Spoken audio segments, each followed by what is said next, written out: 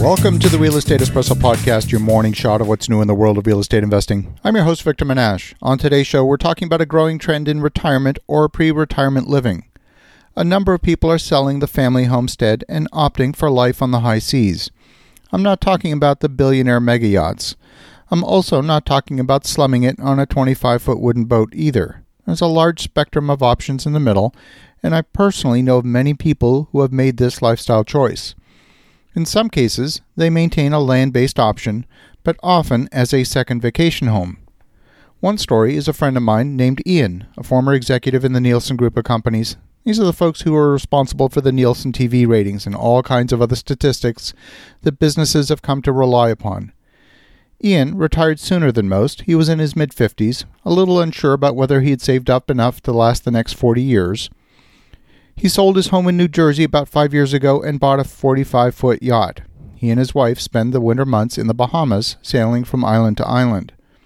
When it's too hot in the south, the boat gets pulled out of the water in Florida and spends the summer in a cradle. From there, it's off to another vacation home in the Azores. The vacation property was purchased for about $45,000, and it's a small piece of paradise overlooking the other islands in the Atlantic. A large expat community means finding English speakers on this Portuguese island is not difficult at all. Modern navigation and communication equipment has come down in price in recent years, and the latest systems use a collision avoidance system very similar to what aircraft use in the skies.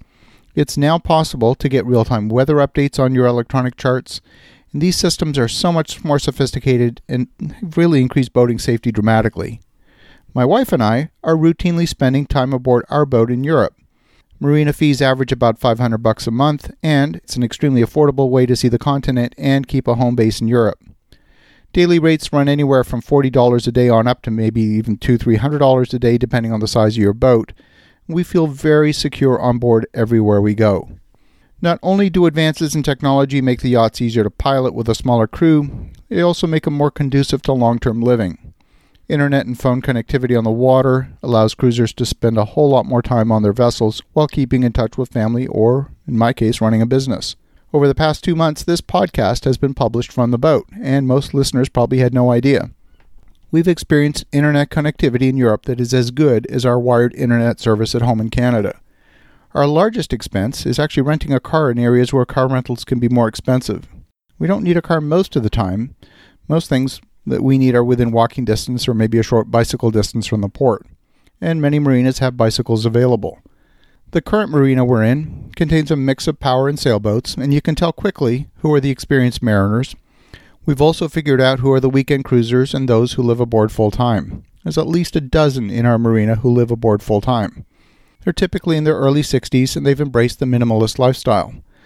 They have all the latest gadgets and electronic-powered scooters and folding bikes on board. Living on board means careful planning. Things like getting a haircut or a large laundry sometimes requires more time than at home or on land. We have a washing machine for our clothing on board, but it lacks the capacity and the features of our land-based counterpart. On those days when we're not connected to power, we've got large solar panels that keep the batteries topped up. Our largest electricity draw is refrigeration, and we can go several days on battery power alone without having to run the engine to charge the batteries. One of the latest trends in boats for retirement is the popularity of catamarans. These two-hull vessels are very wide and stable. They don't roll in an anchorage. The downside is they're a bit more expensive to purchase. They're also a lot more expensive to own since they occupy the same space as two boats in a marina. And the marina basically charges double the price of a monohull boat. In some cases, finding space in a marina can be more difficult because not only do you need two spaces, you need two spaces side by side, which is definitely more difficult to find. So your operating costs can be much higher.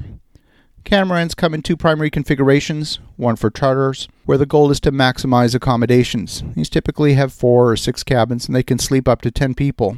The owner versions of these same boats focus on the needs of a married couple. One of the hulls is going to be dedicated to having a large, spacious office area, a workshop for getting things done, and maybe a large bathroom and dressing area.